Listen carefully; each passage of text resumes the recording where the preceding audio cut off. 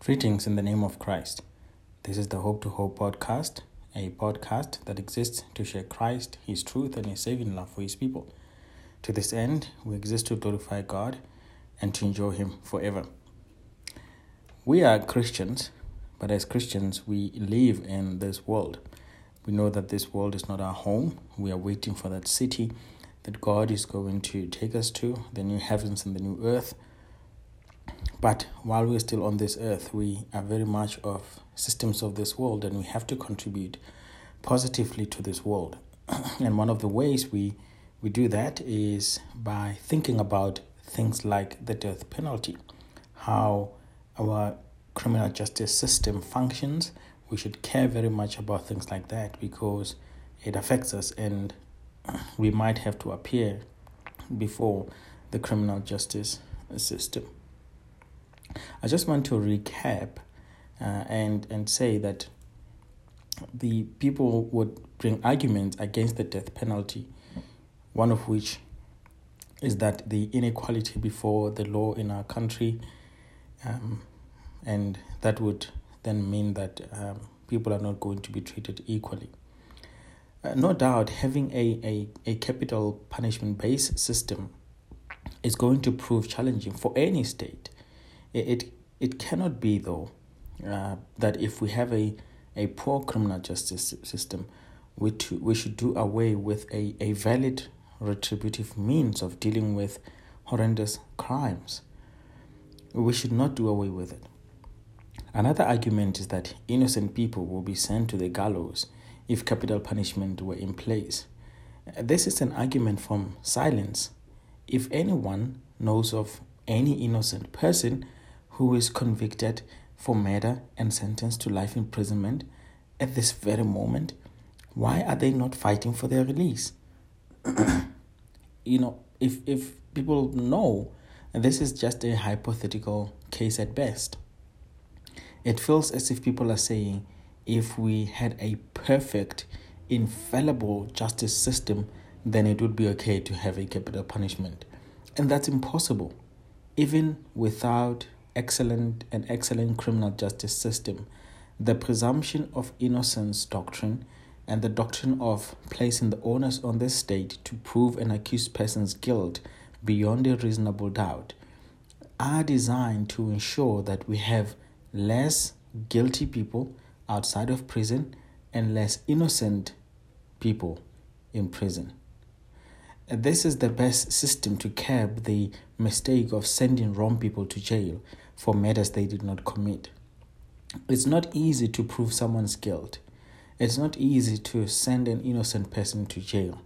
So the logic follows then that we are not going to have scores of innocent people on death row. We have very few and very rare cases where innocent people were found to have been innocent after they were proven guilty and wrongfully imprisoned by the courts. We have a robust system to avoid this. The appeal courts, the system of appeal, is there for us for this purpose.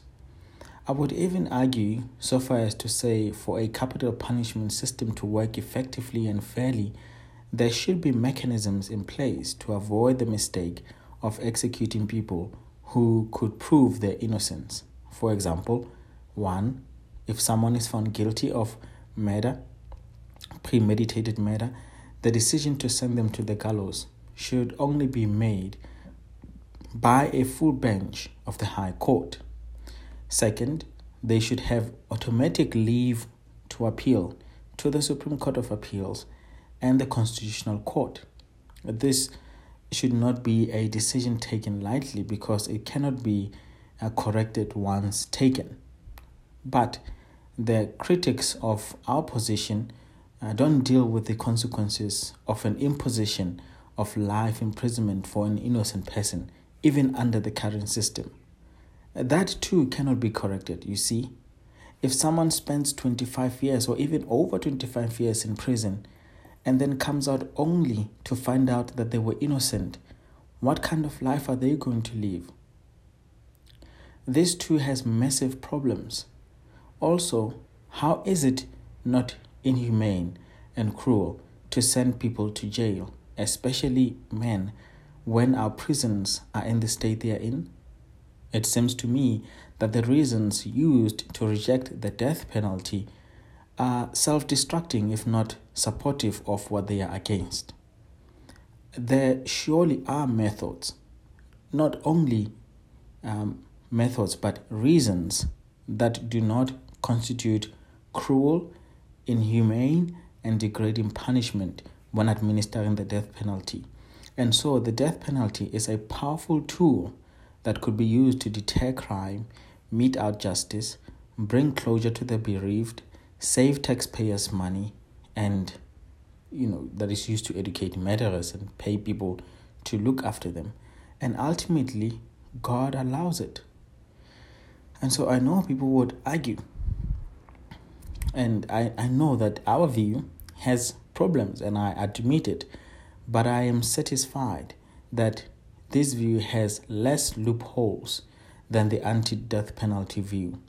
It is acceptable and advisable to settle for a view that does not address all the difficulties and challenges satisfactorily, but it would at least be the strongest of the alternative views. With such views, majority of us are influenced by our personalities, religious beliefs, or non-religious beliefs, or cultural backgrounds, or experiences, traditions, our views on criminology and punishment and public opinion. But these, they do not escape the consideration of the courts. And I think that when we think about what God says in His Word as Christians, we should start there, because I'm sure Christians will not argue that the death penalty worked in Scripture. God allowed it. I think people will mostly say, but in our current system, it will not work. But when you read Genesis chapter 9, when you read Romans chapter 13, you will see plainly there that God allows for it. And all the reasons that people have against the death penalty, I understand the others that are understandable. But if people are going to have reasons against God allowing it, then that is a problem. But remember what I said, this is not a hill to die on. It is a view, and we have to carefully explain it, because if someone is going to read a constitution and ask us why we believe what we believe, we have to tell them why we believe what we believe.